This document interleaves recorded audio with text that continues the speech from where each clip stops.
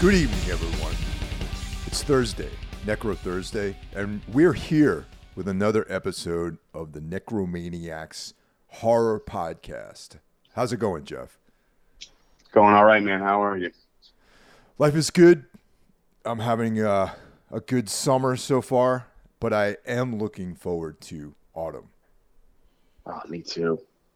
Yeah, especially now that I live in Austin, where we sort of have an autumn here. It's not quite the same as it was back in New England, and it's been 103, 105 here every day for pretty much the last 2-3 weeks, and I'm kind of over it. Yeah, I'm not down with heat, man. It's kind of been temperate the last few days, and I'm really looking forward to the fall. Yeah, me too, man. Just a little over this excessive heat, working in it, and just feeling constantly drained, sweaty, and gross. Yeah, I'm not into it. You know, also in the fall, we have Halloween, which would mean the annual Necromaniacs Halloween episode. So we got to look forward to that. Yeah, absolutely. I think we'll have a cool movie for the three of us to cover, or an interesting one to talk about to cover anyway. Definitely a lot of debate on the movie that we're talking about. Yeah, for sure. Very, very curious to see what it's going to turn out like. Before we get going, I just want to shout out everyone. Of course, I'm talking about the horsemen of the podcasting apocalypse. Naturally, that starts off with Brandon Legion's Horror Wolf 666. We have Jackie Smith into the Necrosphere. Everything Went Black, which is my variety show, for lack of a better term. Mike's variety show. Yeah. I just had our mutual friend Eugene Robinson on a couple weeks ago. I listened to it. It was great. Not long enough, though. I was kind of disappointed when it was over. I could listen to Eugene talk for hours. Yeah, he had a hard out. So you mentioned that. Busy guy. You know what I mean? Yeah, indeed. Yeah, especially with his forthcoming biography and the new Oxbow record, all that stuff. Great record. It is. Thursday is Necro Thursday, of course. Necromaniacs. Break the Apocalypse rounds out the week. The Lord's Day brings us Soul Knocks by Carl Hikara.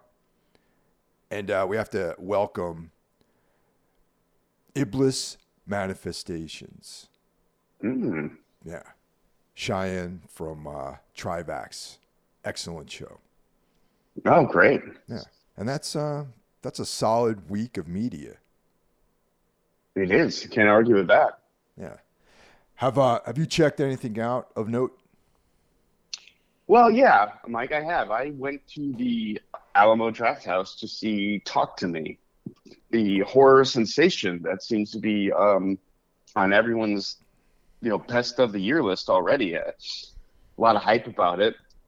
Have you seen it, or you've at least heard about it? I imagine. Oh yeah, you can't go anywhere without hearing about it. You know, every time you go to the movie, you just see a preview for it. Yeah. I went in totally blind. I just saw a trailer. I saw that it had good reviews. It had something like 90-something% on Rotten Tomatoes. Didn't read any of the reviews. It's like, oh, you know what? Everyone on Instagram or social media is talking about how great this movie is. I'm just gonna, plunk down some bucks to go see it. And I gotta say, man, wasn't into it at all. Dude, I fucking saw the preview and I was like, get the fuck out of here, man. This thing looks like so not the kind of thing I'd be into. Yeah, that's what's surprising me. People I respect, people who really, love horror are saying, yeah, this is the real deal. It's one of the best horror movies of the last few years. And I just didn't get anything from it. It felt sort of like a generic teen Hollywood, horror movie. It just wasn't, I don't know. It would require a more in-depth discussion to really get into what I didn't like about the movie. I do want to point out when I went to see this with my girlfriend, and we saw this at the Draft House, and everything you see before the trailers start is curated to the movie you're going to see. So it showed these guys are YouTube. The directors are YouTube sensations or something like that, and it was just showing, their YouTube videos and like their journey of making this movie. And my girlfriend turned to me and she said, she's like, you made up your mind that you hate this movie already, didn't you? It's like I laughed, but I was like, no, come on, everything deserves a fair shake. And when on the car ride home, even she liked it, but she's like, it wasn't that good. It was okay. Yeah, I heard interviews the guys who made this film, and Yeah. they annoyed the shit out of me. So I don't know. Yeah. Well, I mean, good for them and their success. I'm not a hater. I just didn't enjoy this movie, and I just saw yesterday they announced a sequel. So they're doing something right. I guess hey, and it connected with people. It just didn't connect with me. I thought it was a complete dud. Just not good. Yeah, I mean, we'll definitely cover it. Probably wait for it to go streaming before I see it. Yeah, good idea. I kind of wish I waited for streaming for that one. Other than that, I'm doing a Shield rewatch, a rewatch of that FX show, The Shield. You've seen The Shield, right? Yeah, it's great. I really dug it. And I haven't. This is my first rewatch. I haven't watched it since the season 7 finale, whenever that was. The show started back in 2002, which is somehow 21 years ago, Mike. This is Jesus. this life is just flying by. I feel like the show's just on the air, and I was like, what, 21 years ago? What the fuck? That's a lifetime ago for some people. It is. And you know what? I was kind of expecting it to be a little dated, and it holds up very well. I think maybe conceptually you wouldn't really see a show like this today. No. This is from the era of The Sopranos and the anti-hero. You had Mad Men too. These kind of deeply flawed main characters. I mean, the guy you root for is a dirty cop. He's a murderer. He's a drug dealer. He's a thief. But he's the guy you identify with, and everyone who's trying to take him down is the bad guy. I just found that interesting that you just wouldn't see anything like this nowadays. It saddens me that society has turned their back on the anti-hero, Yeah, I think the last anti-hero we got was, Walter White. I can't think of anything since Breaking Bad where you are supposed to identify with, a terrible person. And even that was a long time ago at this point. Yeah, even that was, longer than I thought. That was like, I can't remember when that show went off the air, but it's been a minute. But yeah, if you haven't watched The Shield, I highly recommend it. It's a really great show, probably top 5 of all time for me, up there with Sopranos and The Wire and other shows of that nature. I think it's on Hulu now, right? I actually own the box set. I've been watching it, with my Blu-ray player. But you're probably right. It probably is streaming on Hulu. It's a nice box set, good packaging and everything. I remember I traded some ISIS vinyl for it. Nice. Yeah, I got a lot of it, so I got to do something with it. What about you, man? You been into anything? Well, I just recently rewatched both Nosferatu films. The F.W. Murnau 1922 movie with Max Schreck. And of course Nosferatu the Vampire, the 79 Herzog remake or reimagining, however you want to play it with that. Man, that's one of the Herzog version is one of my favorite horror films of all time. I love that movie. I go into this in a episode of Everything Went Black with Paul Aloisio. We discussed this a little bit, but I think that might be my favorite rendition of Dracula. Actually, is the Klaus Kinski version. Yeah. Did you watch it in English or German? Because I have the old DVD of that where it's a 2 disc thing. You can watch the English version or the version in German. Basically the same movies, but they shot the scene, in one take English, one take in German. And I've only seen the German version because I've always read that it's much better. I have the Shout Factory version. It has both on there, and I've watched both of Yeah. them. But recently I watched it in English. Oh, okay. Yeah. And Did you notice a significant difference? I mean, besides one being in English and the other being in German, which is a language I don't speak, no. Okay. I mean, I like foreign films. I'm cool at reading subtitles, but if Me it's too. actually Yeah. shot in English, and I just felt like watching that one. Cool. Yeah. And we're gonna have a new version of that film next year, I think. I'm interested By, in that because Robert Eggers is doing it. Yes. Yeah. And That I is a think director whose name gets me excited. isn't one of the Skarsgård brothers, is Peter Skarsgård playing, or which is the funny looking guy? I think it's the guy who played Pennywise, whichever one that is. Yeah, that guy. He's like the weirdest looking, like handsome guy, Yeah, I agree. That whole family just has a serial killer-esque look to them.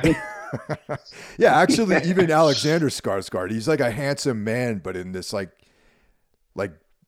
Bundy kind of way, like a Bundy-esque, handsomeness, where he could like probably like just strangle you at some point, Yeah, while he's smiling. I get that vibe from everyone in that family. Well, yeah, very much looking forward to that one. Which was coming out this year, man. This year is kind of lacking for me with horror. Yeah, no, I kind of agree with that. Though I do have a pretty solid list for our year end, though. It's, Do you? in the works.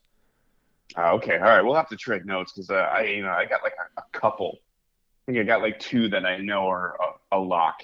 But there's still some months to go. So Yeah, still got some time. Yeah. Aside from that, I did a big rewatch of True Detective once again in preparation for a Long Shadows double episode that Ralph and I are working on. And that's something that over on Everything Went Black, people have been talking about this for a couple of years, asking us to do something like that. So Ralph and I, he's just finished up. He's a teacher, so he just finished up his summer break, and we put some efforts into actually coming up with something I think is really cool for this 2-part episode that we're going to do. Are you just doing season 1? Oh yeah. It's season 1. Weird fiction. Robert Chambers. Like there's a thesis that I'm presenting, and I'm backing it up with facts that I pulled from the show. Oh wow! I'm very much looking forward to hearing that because Mike, as you know, I just rewatched season 1, and this, I think that was like my 3rd or 4th time going through season 1, and it was the most satisfying of all of the watches I had. For some reason, like everything just clicked. Even the ending, which I've been critical of for so long, really kind of sat well with me the last time I watched it. Yeah, I mean, it's I love it. I mean, there's so much about it that I like, but the overarching concept, I think, after watching it with some real attention to detail, the things that I suspected, I found to be sort of bolstered in some of the events in the series. I'll just kind of leave it at that. You know what I mean? Everyone's talking about like Ligotti and this and that. And yes, but the Ligotti element in True Detective, I feel like is more just background. It's not like the film hinges on any sort of Ligotti-esque, philosophy. You know what I mean? Right. Yeah. No, I know what you mean. It's a lot of color for the Russ Cole character. But yeah, I agree with what you're saying. Yeah, but the overarching story, the narrative is, really, well, I'll leave that to the episode. I think there's like a thing going on there. And I've heard some interviews with Pizzolatto, and yeah, I'll get into it on that show. And you refer to it as a film, which I kind of feel like it really is an 8-hour movie Yeah, more than a no, TV show. definitely. You know, Yeah. And while we're on the subject, I'll say it again. Season 2, very underrated. totally agree. It took me a while to come around to that one, but I'm on board with that. Yeah. Good. Yeah. You are the only person who agrees with me. Everyone thinks season 2 is shit and season 3 is a return to form. And I just don't feel that way. I thought season 3 was the weakest season. Let's move on to the Necro voicemails from the Necro phone. Yes. Yeah.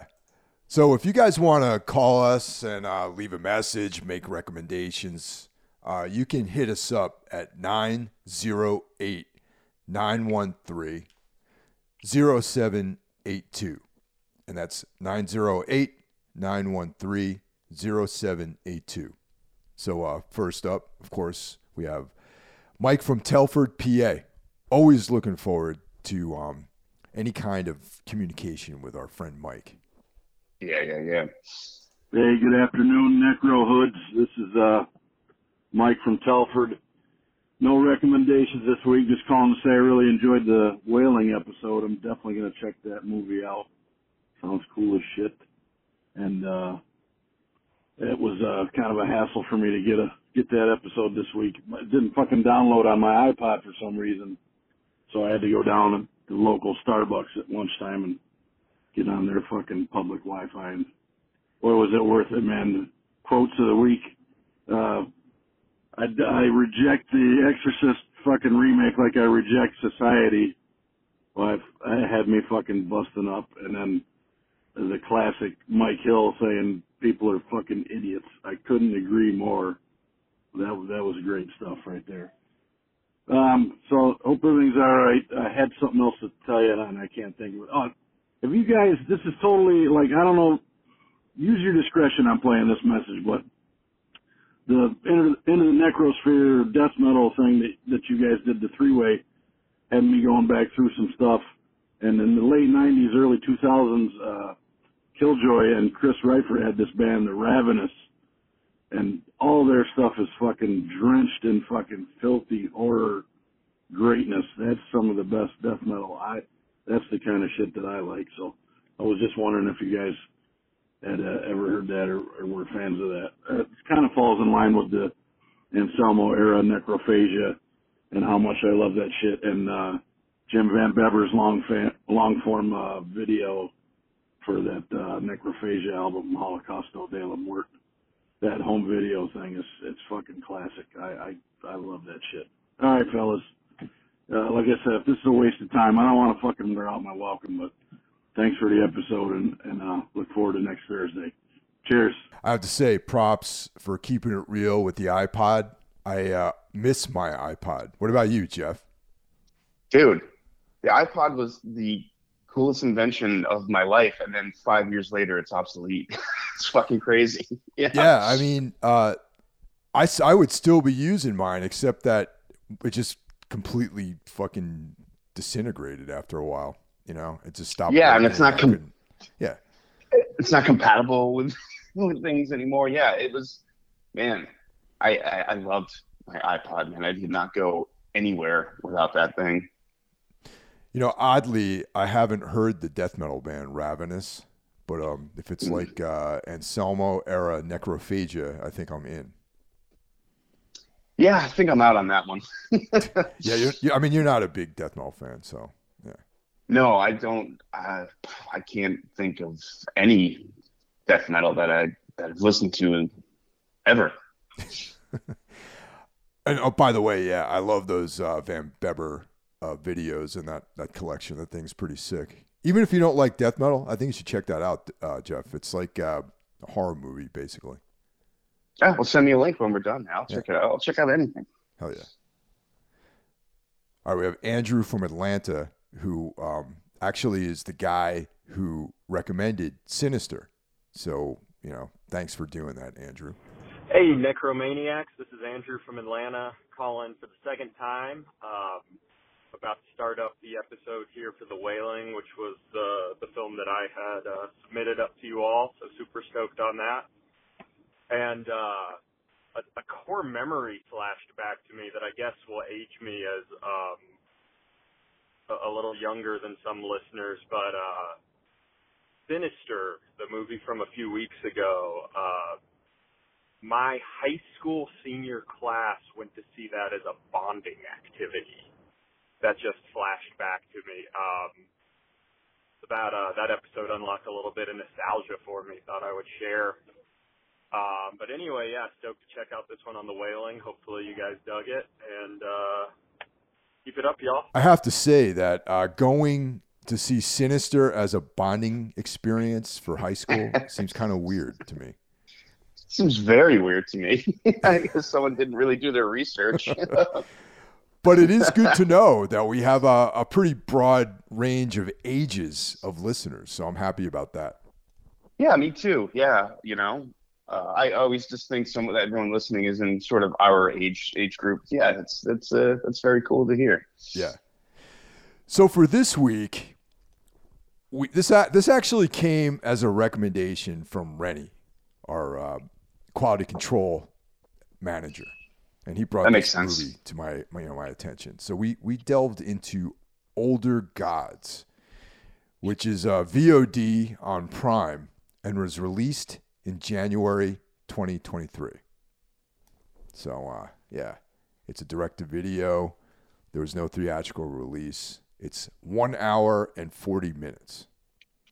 Oh, I had 1 hour and 21 minutes. Really? Is that interesting? Maybe there's a typo or something like that. All right. Oh, okay. Well, anyway, it's either 1 hour and 40 minutes or 1 hour and 20 minutes. So there's somewhere. Or you and I watched. Maybe we watched two different movies. That's funny. Well, anyway, someone dead wrong me on this one. Let me know what the right answer is. Written and directed by David A. Roberts, and this is his directorial debut. And most of his career was spent as an editor, and he joined Wagyu Films to focus on features, and this is his first feature film. Yes. Kind of a small cast.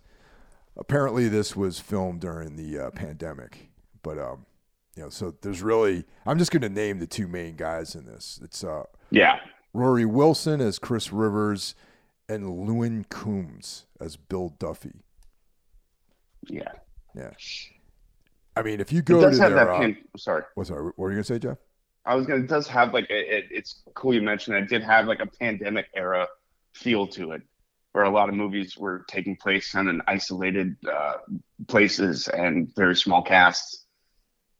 Yeah, one of our favorite movies, In the Earth, was like that. Yeah. Yeah, absolutely. Yeah. Oh, actually, you failed to mention that you saw the Meg, didn't you? Meg 3? No, I didn't end up going to see it. No. Ah, all right. Okay. Yeah. Are you going tomorrow? Are you going to see it tomorrow? No, I'm going to see the final voyage of the Demeter either today or tomorrow. We haven't decided which day we're going to go yet. Okay. Yeah, I might go see that too. Yeah. And if you go to the website, it says pretty much straight up, a Lovecraftian descent into madness. Yes. And that's pretty much right on the nose with this movie. Yeah, absolutely. A modern take on Lovecraft. I mean, it's not. I mean, like, it's a little more subtle than that. I didn't feel like overall like it was very Lovecraftian, just maybe conceptually. Well, all right. First off, I kind of feel like cosmic horror, even though it's like this really, grandiose idea, works best in these kind of intimate environments, Oh yeah, sure, absolutely. Yeah, like the Benson and Moorhead films are, they're all, high concept cosmic horror, but they're told within these very, very small settings with a lot of dialogue, a lot of, interaction between people and not a whole lot of special effects. It's not like you see these like gigantic creatures or, intergalactic scenes or anything. And if you were going to adapt like, the Call of Cthulhu or, Mountains of Madness, you might need a budget, obviously, for something like that. But this is not what these guys are doing, which I thought was cool. Yeah, no, totally agree with you. Although there is more special effects in this than I anticipated. True. It's obviously a very small budget, but for a movie with such a small budget with digital effects, they didn't look terrible. No. I mean, it had a good atmosphere. The effects that they had were pretty cool, and I actually really dug the premise of the movie. Just if you go online and you want to read a quick summary. It's after the disappearance of his troubled friend, Bill Duffy, Chris Rivers investigates a dark apocalyptic cult. So right there, that tagline kind of drew me in. And so the movie opens with a voicemail from Bill. And, he's talking about how he sent a package of material to Chris. Right. And to set the stage here, Chris is... living in the United States, I believe Denver, and he arrives at this remote countryside in Wales, and it's alleged that Bill killed himself, and this package arrived after his death, and Chris actually had to leave his pregnant wife, and he just kind of disappeared for a couple of days to kind of sort out what's going on. So that's the setting of the film. Yeah, got to give the whoever picked these locations. The house is nice. Like it was a good choice. Yeah, it looks great. Obviously, I think this film is actually Welsh. These are international actors that we're dealing with here. Yeah, right. Like these two are like childhood friends, but one has a British accent and the other doesn't. I found that a little strange, but whatever. Really? I heard subtle accents with both guys. Oh, I seem to remember Billy having a heavier accent and Chris sounding much more American. I also wrote down that Chris, the actor who played Chris, could be Adrian Brody's younger brother. Yeah, no, definitely. I agree. Well, okay. I'm sure this wasn't intentional, but like sometimes like people from different countries, they move to another country and their accent changes and that kind of thing. Yeah.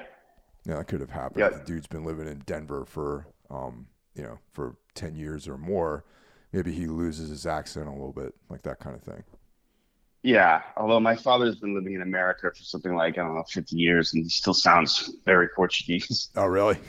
Then you got someone like Madonna who lived in England for a week and had like a Cockney accent afterwards. Yeah. So through a series of videos, we learn about Bill's research that he's doing out there, and this is the part that I found really cool.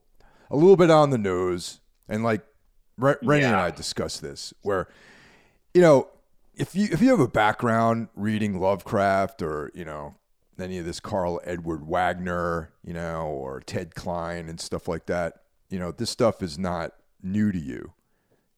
But if you're someone who is just getting into this kind of stuff, it's conceptually it's interesting. I agree, and I completely agree with you that the dialogue is very on the nose and very convenient that this guy has a video of his friend basically explaining everything. Conceptually interesting, it just feels a little stiff and like you said, on the nose. It basically spells out what cosmic horror is. It just sounds like they're saying the mission statement, like boom, in the form of dialogue. Yeah, I mean, the main premise of cosmic horror has to do with what they refer to as the primordial fear, and it's a realization that the universe is so gigantic and vast that human existence is completely insignificant. It means nothing. It's meaningless, and that creates despair. And this is like, you can connect this to Ligotti's pessimism and, just how everything has no meaning. And once again, Rust Cole, his whole cosmic pessimism, all this stuff kind of fits together into this. Absolutely. It's something I think about constantly. This is why I don't sleep very much at night. These thoughts are floating around in my head. And, when I heard this bit of dialogue, I was like, yeah, I've been on enough. Hey, this is interesting. This could be going to a lot of cool places. Yeah. So it's a great first step, and, of course, naturally, the next layer of this is how people react to this cosmic fear. Some people are driven to madness and suicide and, deep nihilism, some embrace this like spiral outward, and a cult has sort of formed around this and come up with their own concepts. The other thing they don't talk about is how, this sort of insignificance is kind of, liberating for some people. That's not actually addressed in this movie. No, it's not. And I feel like it leaves a lot of things dangling and feeling incomplete. We go deeper into the Lovecraft rabbit hole with the cult has belief in a deity called the Origin. Okay. Now this is the part for all you Lovecraft heads that's going to sound real familiar. So they believe that the reality in its entirety that we are currently living in is just a dream of this slumbering god known as the Origin. Okay? So naturally, this is like there's a parallel to the whole Cthulhu mythos, Right. And now, will reality blink out of existence if the Origin awakens, and will everything that we are vanish? That's one option. Or if he awakens, will we be incorporated in his waking reality? Yeah. So that's like the cult through violence and chaos. And this is the connection to which they needed to beef this up a little bit more, where they believe that through violent acts and chaos that they can awaken this god and they can be incorporated into his reality, thus turning their back on the insignificance of the current reality that we live in. So that's where it kind of falls a little bit for me, Yeah, I like Mike. We talked a little bit about this. I think conceptually, amazing, great idea, great. Like even just listening to you talk about it, I was like, that's cool. But I just feel like there's a certain amateurishness to this movie, and their ideas were a little bit bigger than their grasp, or you know what I mean? Like, yeah, it's that's kind of my take on it too. Is I dig the hustle. I think that the idea that is sort of underneath this movie is awesome.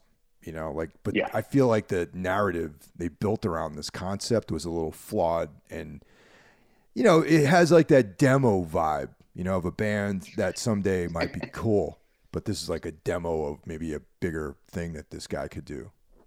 Yeah, 100%. This feels like it feels like a fan film, like something you'd watch on YouTube that's like 20 minutes long. It has that feel to it. I agree, and the fact that it's such a small cast, there's like just two guys in it, and basically, and then like a bunch of call-ins and just like some random characters. It does have that like feel of a filmmaker and his friends, and if you look in the IMDb, there's only like maybe 2 or 3 of the actors in this film that actually have other roles that they played. Yeah, it shows too. You can feel it when you watch it. You like a lot of these movies are usually dialogue heavy, and I don't mind dialogue heavy films. We just watched a 3-hour, Oppenheimer, 3-hour movie, which is mostly dialogue. and I ate it up. This movie, I mean, it has more exposition than it does natural dialogue. You know what I mean? It seems like anytime someone's talking, they're trying to explain something to you.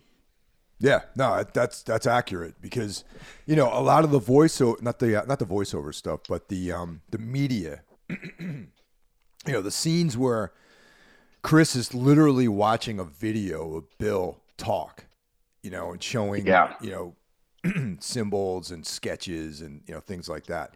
It's spent. I don't think that time is well spent. You know what I mean? It's like there's that could have been used to connect some of these items, but instead it's presenting just straight raw facts to you as to what, you know, what they found, like who's who and this kind of thing. Right. Exactly. And you know, most of the dialogue too also takes place on the phone. Yeah. And it's very painfully obvious that obviously it's not like a real conversation taking place between two people. And again, the dialogue has this weird stiffness to it. Like when he's talking to Billy's mother and she goes, "Oh, and unfortunately, that's where he died." You know, like I didn't feel like a grieving mother would say, "And unfortunately." Yeah, there was a certain lack of humanity to some of the dialogue between the characters. You know, like when people are just conversing like that, you were saying. But, you know, like you said, most of it's just like, okay, we're in Serbia. We did this. We did that. Yeah. This is the people all over the globe. You know, this is the things they all have in common, you know, and it wasn't very artful, you know, in the way that they described things. It just was like very, okay, matter of fact, here we go. You know, this is what we think is happening, this kind of stuff. Yeah, exactly. That definitely needed to be worked on, like, you know, made another draft, something like that. I don't know. And, you know, I mean, it's phone scenes in movies, if you watch it, you can just tell watching it that it's clearly not two people having a conversation. It just irks me. It bugs me. So, and I'm sorry, go ahead, man. I mean, no. Go ahead. Yeah.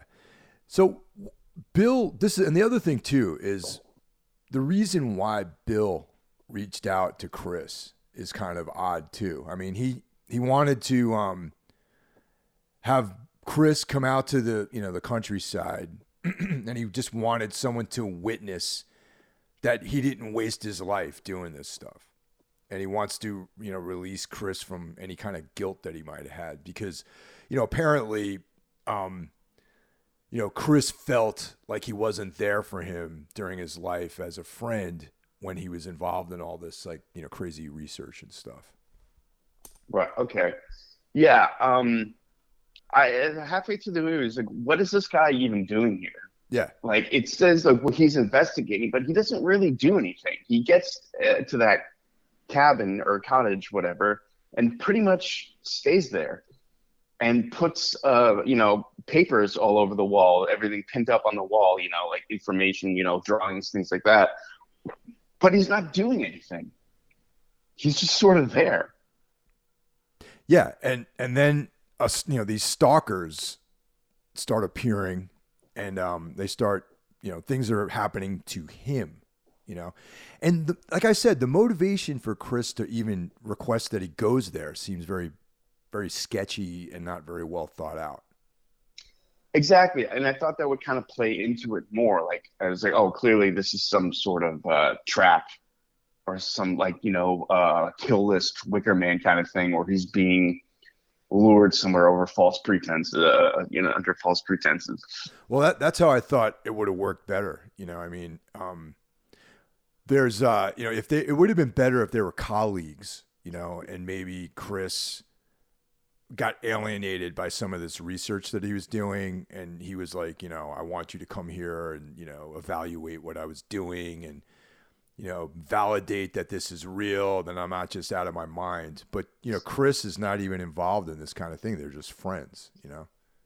That's a great point, actually. Just like what you just said would have fixed some of the problems with it. It just doesn't make any sense. Like these guys, I got the feeling that they hadn't really been friends in a while. And yeah. Would you leave your pregnant wife a week before she gives birth to just go sit in a cabin basically and do nothing? Yeah, I mean, in the basis, I mean, you know, because this is like a heavily well traversed story, you know? So, you know, the two things that come to mind to even bring someone out there would be, number one, you know, like I said, to have, he's a colleague, to go out there and review his notes and validate things, or the other would be for some kind of nefarious end. Like he wants him to, you know, be absorbed into the cult or become a sacrifice or, you know, something like that. Right. That's where I thought it was going. So again, that got me interested because I love that kind of stuff. And it just sort of it doesn't really go anywhere. What you have, like, well, first of all, the movie is divided into 4 parts, which I felt was very unnecessary because it's basically just a guy in the cottage. Like, I didn't feel like there was 4 distinct different parts to the movie. You know what I mean? Right. I think that, like, once again, I appreciate the hustle. You know, I appreciate this guy making a film like this and his, obvious interest in a subgenre of horror that I love, you know, and, he got absorbed in that. He thought maybe breaking it up into chapters would make it more like, you know, weird fiction-esque, you know, it had cool titles and all that sort of stuff. But you're right. It's basically a guy in a room, you know, being stalked by these cult members and slowly getting drawn into their whole trip, you know? But it wasn't a lot there to like see, like, okay, like he's slowly being drawn in, but like how, like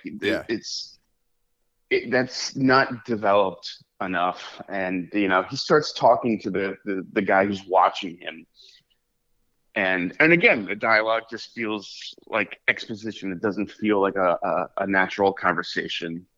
And one of the biggest flaws in the movie, I think, when he finally has this conversation with the Watcher's on one side of the door and Chris is inside. And it's one take, and it just stays on Chris the whole time. And I don't think the director or the actor really are quite there yet for like a 3-minute long one take scene. Do you know what scene I'm talking about? Okay, yeah, definitely. Yeah, I mean, it's clearly like this guy is an amateur actor, and he's clearly just talking to himself. Maybe there's someone redoing the other characters' lines, off screen, but it was visually just uninteresting. That guy's not a particularly great actor. The dialogue wasn't that great. It was a baffling choice. You know, it just felt like they wanted to have like a long take in the movie, but the stuff happening, it just didn't warrant that. It wasn't interesting enough. There is one moment in the film that I thought was really effective, and it was a part where, all right, do you remember when he calls the police because there's that guy in the hood is like creeping around. So now this this cop shows up, and he's got a uniform on. You know, he's giving him the standard cop answers, about things. Yeah. He's like, if I were you, I would go home. I wouldn't stay here, like that sort of thing. And then there's a moment where he asks for his name. He's aware that he's wearing a uniform, but he's like, "Can I have like your name or like show me your identification or something like that?" And at this stage, the cop is actually standing in a shadow. Yeah. And you don't see his face, and he's just like this almost like a silhouette. And he refuses to show him any kind of identification. Yeah, I'm glad you brought that scene up. That was I agree. I thought it was one of like the most effective scene in the movie that actually felt creepy. Exactly, because like everything felt super normal, And then that once again, there's an opportunity to go down this folk horror route, where it's like, oh shit, the whole town is like part of this thing, Yeah, I thought that's where it was going to go. Yeah. And it didn't. And it was disappointing. That was like the one scene that really stood out because he basically has to see his badge. And the guy, I love that the cop just kind of ignored him and just said, "Have a nice day," or whatever he said. Yeah, that was a great scene. Very effective. But once again, would have been an excellent route for the narrative to go into. And it just didn't go that direction. No, it didn't. Another part I found interesting was the dream sequences. And we talked before, this movie had a very limited budget, but the effects during aren't that bad. I mean, it's very subtle and minimal. You obviously see a computer generated shot of the Earth, things like that, or where he's just sort of like standing in this foggy void, looking at something we later learn is the deity. I like that stuff. Yeah. Again, I wish it was explored a little more, and also that seems to be how I feel about this movie. It's conceptually very interesting, right up my alley, but it is executed poorly, or not as good as it should be. Yeah, that's at the end of the day, that's kind of how I feel about it too. And there's just another couple of things too about it that, it's okay. So now the cult believes that all this chaos and, violence is going to awaken the origin, right? This sleeping Right. god. Okay. Okay. Yeah. So why do they think that? You know what I mean? Like, that was never really explored. It was like, oh, of course, if we do all this violence, that's going to awaken the god, and that's the origin. Then you have these voiceovers about, hope is like a dim horizon, all this kind of cool, like Lovecraftian dialogue, but that's never really, it's vague, and it's not really fleshed out as to why the origin would be awakened by chaos, Yeah, and this Chris is supposed to be there investigating what happened, but he doesn't do any actual investigation. Yeah. And it would have been cooler to just not have that video of Billy telling Chris. First of all, Billy's like, "Thank you for picking up on the breadcrumbs. You're the only one who would." So like, why? These aren't breadcrumbs. Yeah, exactly. Yeah. Exactly. Why? Why? It's unexplored. Yeah. And this whole thing about, okay, if human life is so insignificant, then why would a series of violent acts and chaos in this speck awaken this omniscient God? That's a very good point. That's what I mean. It's like they don't. It seems like that. I mean, dude, look, I want to like this. You know what I mean? Like, I went into this movie being like, I am all about it. I'm already halfway bought into this whole thing. But certain things like that really kind of like, I'm like, well, why would, all right, if humanity is insignificant and we're in this like nihilistic sea of emptiness, why would like a handful of people doing all this violence awaken this like, cosmic God, this being, if it doesn't even have any awareness of any of this stuff, you know what I mean? Right. Yeah. No, it doesn't make any sense at all when you say it like that, because there's violent acts throughout the world all the time. Yeah, exactly. And that's kind of like, that could have been like a moment or an opportunity to explore like some of the methods, or like why, like maybe it has to be done in a certain sequence. It creates a certain entropy. Maybe this God is a God of chaos, and there's too much order in the universe. You know what I'm trying to say? Oh no, absolutely. And like, for such a dialogue-heavy movie, it would have been more interesting to learn this through conversations that are happening. Maybe he meets someone, they have like an in-depth conversation. Yeah. Instead, most of the movie is spent like him on the phone talking to his wife, Billy's mother, and a lot of that stuff just doesn't really go. His wife, like, I really thought they were gonna rope that back into the story, and well, I guess they kind of do, saying like this thing, kill you, the cult will kill your family, and all this stuff. But the fact that she was all pregnant and about to give birth is like, it was just such an odd decision. Yeah, yeah, just a lot of that stuff felt unresolved or unnecessary. And even if like the wife, and like, I don't know, like, it just, in a movie, if you're trying to keep it lean and mean and keep the story moving, you should make sure that plays into the narrative somehow, Yeah, there should be no fat on this movie. If it is indeed an hour and 21 minutes and not an hour and 40 minutes, we're still up for debate. Yeah. It felt like an hour and 40 minutes. It did feel long, right? It did feel very long. Yeah, there should be zero fat on this movie, and there is a lot of fat. I just feel like the whole movie is like fat, and very little meat. and which is so disappointing because I think it's conceptually like you, like when we were talking, I was like, man, I'm so on board with this. Yeah. And it just slowly, the longer the movie went on, I got more and more disappointed. Like I said, it feels like a fan film, something you'd see on YouTube. I wanted to point out again that a dialogue-heavy movie, the dialogue isn't very good. Yeah. At one point, a character says, "So that's what it feels like to shit yourself." I just thought it was like funny enough. I was taking notes and I auto-corrected to, "That's how it feels to shit your leg." To shit your leg. Wow. Yeah, I was like, well, that would have been infinitely funnier if you said that. And at one point, he's having this really heart-to-heart with Billy and some other existence or whatever. And Billy says, "I zigged when I should have zagged." Yeah, dude, totally. I mean, for a fan, all right, obviously this guy is into Lovecraft and, weird fiction and all that stuff, but that's why your dialogue and the way you express yourself needs to be on point, because those guys were masters at that kind of, expression. Totally. I really feel like the smart thing, whoever wrote the story for come up with a story and outline and hand it off to someone else, maybe to punch it up a little bit. I kept thinking, imagine, Panos Cosmatos making this movie. Oh, yeah. How insane it would have been. Same concepts and everything. Just, I think that would have been incredible.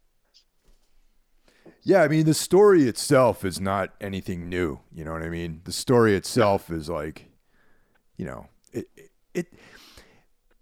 how am I going to say this?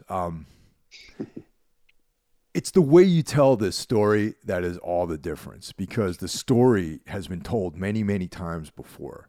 So if you're going to add to this pastiche, you better come packing a full lunch. You know what I mean? Yeah, I think that's a fairly accurate way. Yeah. I mean, when you have lines like, "I zigged when I should have zagged," yeah. It's just, you're not there. Because an asshole like me is going to watch this movie and compare it to all the other stuff that I've seen or read and pick out little things like that, Yeah, exactly. Yeah. And that's just what the movie feels like in general to me. It's just not quite ready.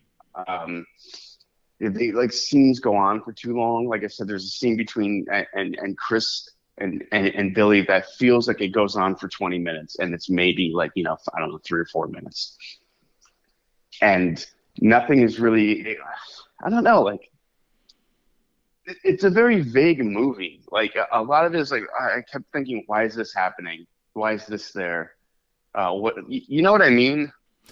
And that's kind of another criticism I have in general when people try to make this genre of films where they think that, okay, well, I don't have to explain everything. But the reality is, if you read any of these Lovecraft, short stories, or Ted Klein or Clark Ashton Smith, you know exactly what the fuck's going on in the stories. Right. Yeah. There might be some a couple of, maybe they don't resolve everything for you, but you know what the narrative is. And this one, there's certain things that are unclear that are okay, that needs to be explained more, Right. And at one point, we hear Chris's a voicemail, and his wife is screaming at him never to come back. I hate you, all this stuff. What? So the cult stole his phone and prank called his wife? I didn't understand what had happened. Yeah. It was just sloppy. Yeah, it's sloppy and not well executed. Yeah. Yeah, and I don't know, budget obviously it plays into it, but you got a filmmaker like Joe Begos, who's almost all of his movies cost under $1 million, and he comes up with something interesting. Yeah, totally. Because he's got the skill to do it, and I just think that the filmmakers here are just not quite ready. So, at the end of the day, how do you score this? Yeah, that's tough. I'm going to go with 2 because I love the ideas behind it. They clearly had great ideas. I just think the execution and dialogue, everything was deeply flawed. But there is something there. You know, and like I said, this idea matched with a great filmmaker would be probably one of the best horror movies ever. Yeah. I give it a 3 because I think that I won't be revisiting this movie. So I cannot give it anything above a 3. But if you like this type of thing, you know, and you're maybe just getting into it, you know, and maybe even if you're getting into it because of you know, the show here, or we do it, Everything Went Black, we're like telling you about this type of fiction, and it's interesting to you, then definitely go see this, and you'll be like, oh, okay, this is like an interesting concept here. But yeah, I just think the film itself was a little bit lacking, and if you're someone who is well versed in this type of story, then you definitely don't need to see it. So it's kind of like you know, depending on where you're at, it might be a good movie to see or might not be. You know, for example, we just learned that we have like some younger people that listen to the show. Yeah. You know, and if you you know, are relatively new to cosmic horror, do yourself a favor, check it out. I think it's on Prime. It's a rental. Maybe it'll be free at some point, you know. So, or maybe you can find it on YouTube or something. But yeah, definitely give it a watch, and then move on to like Panos Cosmatos, or like you know, Richard Stanley or something like that, you know. Yeah, you know what? That's what I would tell someone who's just getting into this. Is say, don't watch this. Watch, you know, John Carpenter's Apocalypse trilogy. You know, watch, you know, Color Out of Space, or, you know, like watch, like, because if this is like your introduction to the Lovecraftish lore, I don't know. I just think you might come away, you know, deeply unpleased. Yeah, possibly. But, you know, I do appreciate this guy's, you know, David Roberts' hustle on making this film. You know, Absolutely. I just think that maybe he wrote and directed it, and I'm sure he edited this film because he's an editor. Yeah. Maybe expand your team, co-write it with someone, you know? Absolutely. Yeah. I mean, the directing wasn't terrible, I thought. no, yeah, it didn't look bad. Like everything, like the camera was placed where it needed to. Didn't look like he didn't know what he was doing by any means. Yeah, like it looks pretty good. Again, very low budget, but it looks good. And I came away with this thinking, okay, I didn't like it, but there's something there for this director. I would be curious to see where he goes after this. So yeah, this is David Roberts' debut, you know, and you know, I have never made a film before in my life, nor do I ever plan to, but you know, it's straight out here in the peanut gallery. All I have to do is say, maybe, you know, get a co-writer, because my beef with this thing really is more narrative elements and storytelling than the way it looks. Atmosphere is cool. You know, granted, the acting, sketchy, but who knows what kind of budget this guy had, you know? Yeah, I tried, you know, again, not a lot of information about this movie out there. No. You know, there's no tomato meter or anything like that. Very few reviews on IMDb. Like a lot of them seem to be people's first review on IMDb. So meaning like, yeah, someone probably friends with the people involved in the movie. Well, yeah, and you know, when I was talking to a couple friends after I watched, and most people hadn't heard of it. Yeah. That's why I wanted to talk about it, because it's something that I think people should check out if you're not, especially if you're not, you know, into this kind of thing necessarily. And I just thought it'd be interesting to bring this up. You know, Rennie told me about it, so you know. I was going to ask, what did he think about it? Text him directly about it. Or okay. I'm sure Rennie, if you're listening, leave a detailed review of your thoughts on this film in the Instagram post for this episode. I want everyone to know what you thought about this. Yeah, I'm very curious now. Yeah, I don't want to put words in anyone's mouth. You know what I mean? I gotcha. So yeah, that's it, man. It's that's what we think of this movie. Yeah. Interesting. Definitely interesting. Yeah. Well, thanks for listening, everyone, and we'll talk to you next week. Take care. Later.